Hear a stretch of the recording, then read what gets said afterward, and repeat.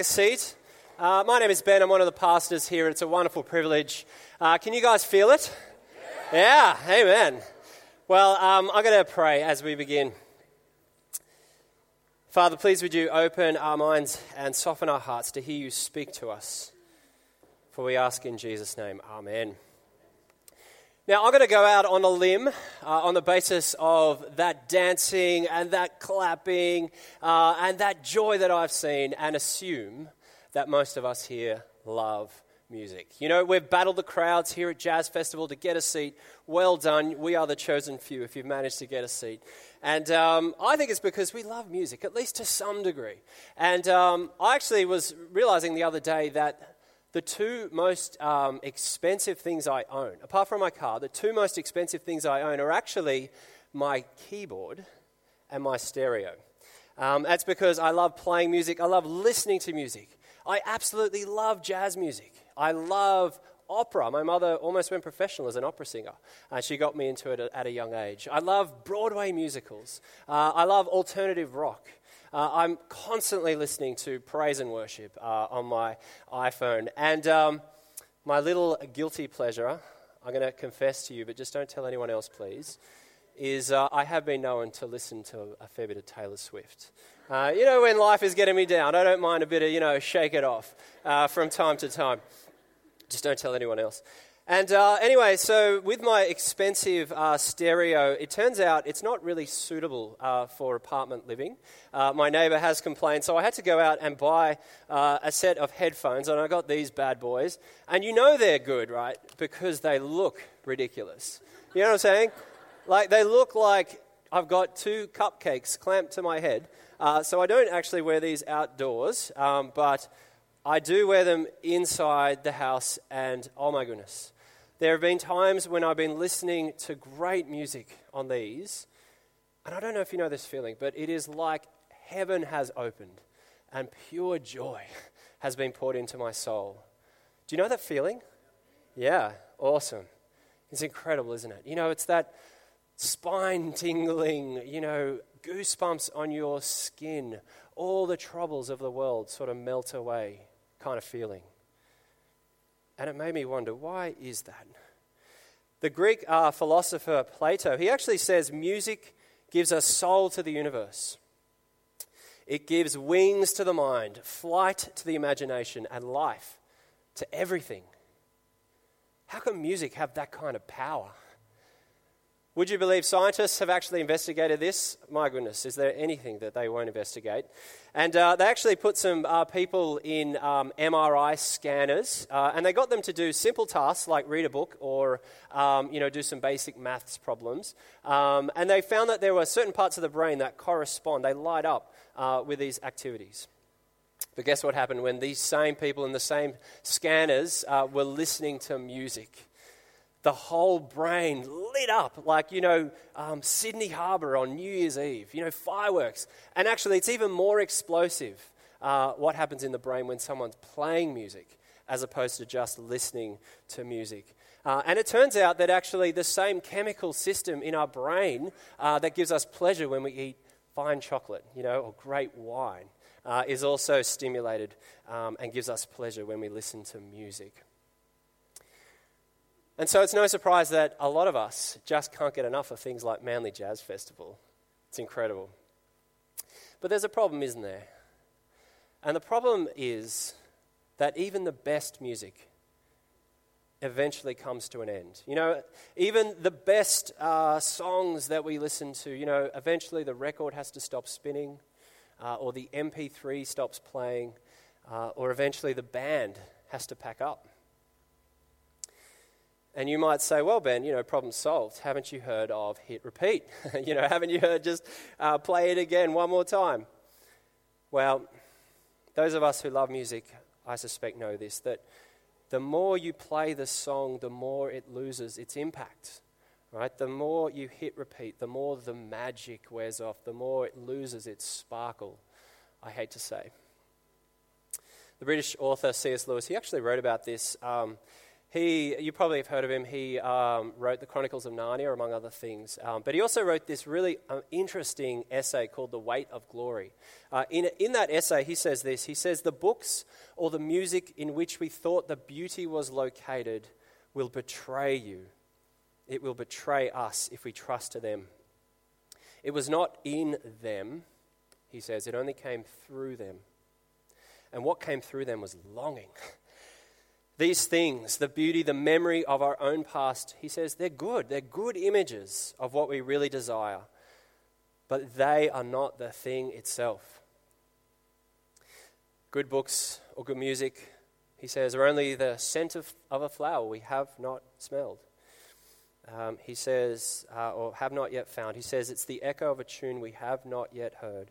News from a country we have not yet visited. I imagine you hear what he's saying. He's saying music is great, right? Music is fantastic. It's good. But the problem with music is it's not ultimate. He says the pleasure we get from music, in fact, was never meant to be an end in itself. It was always meant to point beyond itself to a greater joy, right? To a greater truth. And I think it's not just music that this applies to. One of the most accomplished musicians of all time, Madonna, the queen of pop, they called her. She actually once said this. She said, I've been popular and unpopular. She says, I've been successful and unsuccessful. I've been loved and I've been loathed. And I know how meaningless it all is. You know, someone to have climbed to the top of her game, top of the mountain, for her to say that is incredible. And I think she's absolutely right. If you look to fame or success for your ultimate joy and meaning, the problem is you're never going to be content. You're always going to be comparing yourself to others. If you look to money or possessions for your sense of ultimate joy or meaning, you're not ever going to have enough. Maybe if you look to beauty or looking attractive for your ultimate sense of joy and meaning, you're going to find that there is always someone better looking than you, and you'll never be satisfied. But you might say, well, Ben, obviously we've got to look to relationships and intimacy. And absolutely right. There is no greater happiness under heaven than relationships. But here's the thing. Even the best spouse, even the best friend will disappoint you. Or you'll disappoint them. Because no relationship can survive the greediness of the grave. I hate to say that, but that's true. So if ultimate joy and meaning isn't to be found in music or other things, then the question is, where can it be found? Well, here at St. Matt's, we firmly believe, we're convinced that ultimate joy and meaning is found only in the arms of God. And you're not surprised to hear that. I'm sure I'm a Christian minister, so you're like, of course I'm going to say that. But actually, I want to take you to a place in the Bible that you might find surprising, because there I want to show you just how much God loves you. There was a time when the people of God were in captivity. They were in a place called Babylon. And in fact, it was their fault. It was their fault because they'd rebelled against God, and exile was their punishment. And of course they were sad, because they were so sad that they say we couldn't even play our harps. We couldn't even sing the songs that made us happy. That's how sad they were. And God saw them in their sadness, and he comes and speaks to them. And he says the most incredible thing. He says, sing, daughter Zion. Shout aloud, Israel. Be glad and rejoice with all your heart, daughter Jerusalem. Now, why would God say to this sad people, sing? Why should we sing, they might have said. We're in captivity, God. Well, God says this. He says, the Lord has taken away your punishment. How on earth could this be, right? Free, undeserved forgiveness. God says, I pardon you. And not only that, right? God goes the next step to say, not just not guilty, but he actually says this to them. He says, the Lord your God is with you, the mighty warrior who saves. He will take great delight in you. In his love, he will no longer rebuke you, but he will rejoice. He will rejoice He will rejoice over you with singing. Wow. The God who made the world sings over us. And note, he's not singing over people who are perfect. Quite the opposite. He is singing over people who deserve to be punished. And you might be thinking, how can this be? Well, it's because 2,000 years ago, God finally fulfilled this promise that he made to his ancient people. 2,000 years ago, God, the Lord your God, really was with us. The Son of God became man, and they gave him the name Jesus, which means God saves.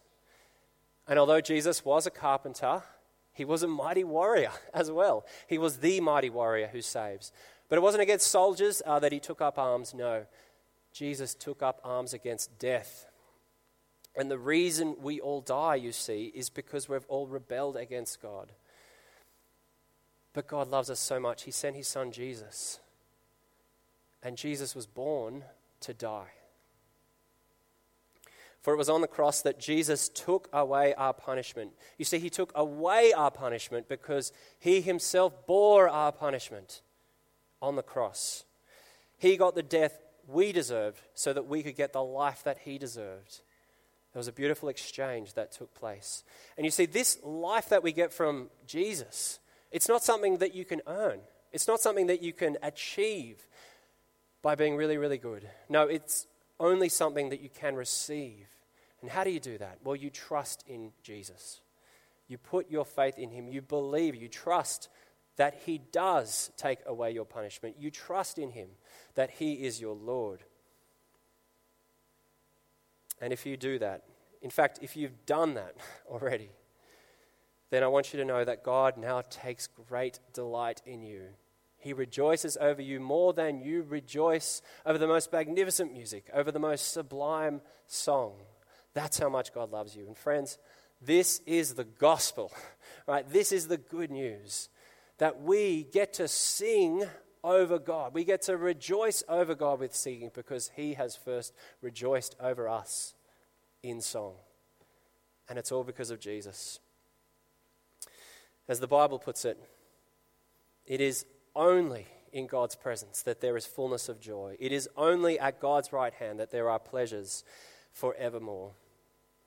Or in other words, God's love is the only place we can go to find true meaning and true joy and true pleasure. Right, so the theme of today's talk was the gospel according to jazz. And you might be thinking, Ben, where's the jazz bit? Well, here it is. Here's where I want to try to do my best to explain the gospel, as it were, in the key of jazz. As I wrap up. There was a jazz musician called Wynton Marsalis, and that's him there. He's a trumpeter, as you can probably tell. In fact, he was the very first jazz musician, the very first person to win a Pulitzer Prize for music for a jazz composition. And in 2001, he was playing in this cool jazz club, of course, in New York, called the Village Vanguard. And as he neared the end of his song, would you believe it, all of a sudden, someone's mobile phone went off. You know, or whatever it was. Probably back in 2001, the old Nokia ringtone. And as you can imagine, you know, as preachers are all too quick to tell you, you know, when someone's phone goes off, it's like really distracting. But for them especially, those that were there that night, they were angry that their joy, their pleasure was interrupted. There was a music critic there who wrote in his notes, "Magic ruined," right? But Wynton Marsalis, he didn't get angry. He didn't sort of stop the show and storm off in a huff. No, he heard the ringtone and he actually began to improvise, right? He heard the notes of the ringtone and he actually weaved those notes into his performance. He started slow and then he sped up. And then he played the notes in different keys. And while all the eyes had been on this, offender, all of a sudden all the eyes begin to look back up as Wynton Marsalis brings the melody back to the original tune. And then he ends the song and everyone stands up with amazement and joy in riotous applause. And do you know what? I actually think that is a beautiful picture of what Jesus has done for us. You see, he sees our mistakes, but he doesn't stop the show. He doesn't destroy the earth. No, he weaves our mistakes, as it were, into his melody. Right? He takes up our stories into his story, into history, would you believe? That's the gospel. Because on the cross, Jesus took away our punishment. And he did that so that now God can delight over you with singing. Jesus died on the cross so that now you can enter into glory, into joy, into pleasures with God forevermore. And that is the gospel according to Jazz. Let me pray.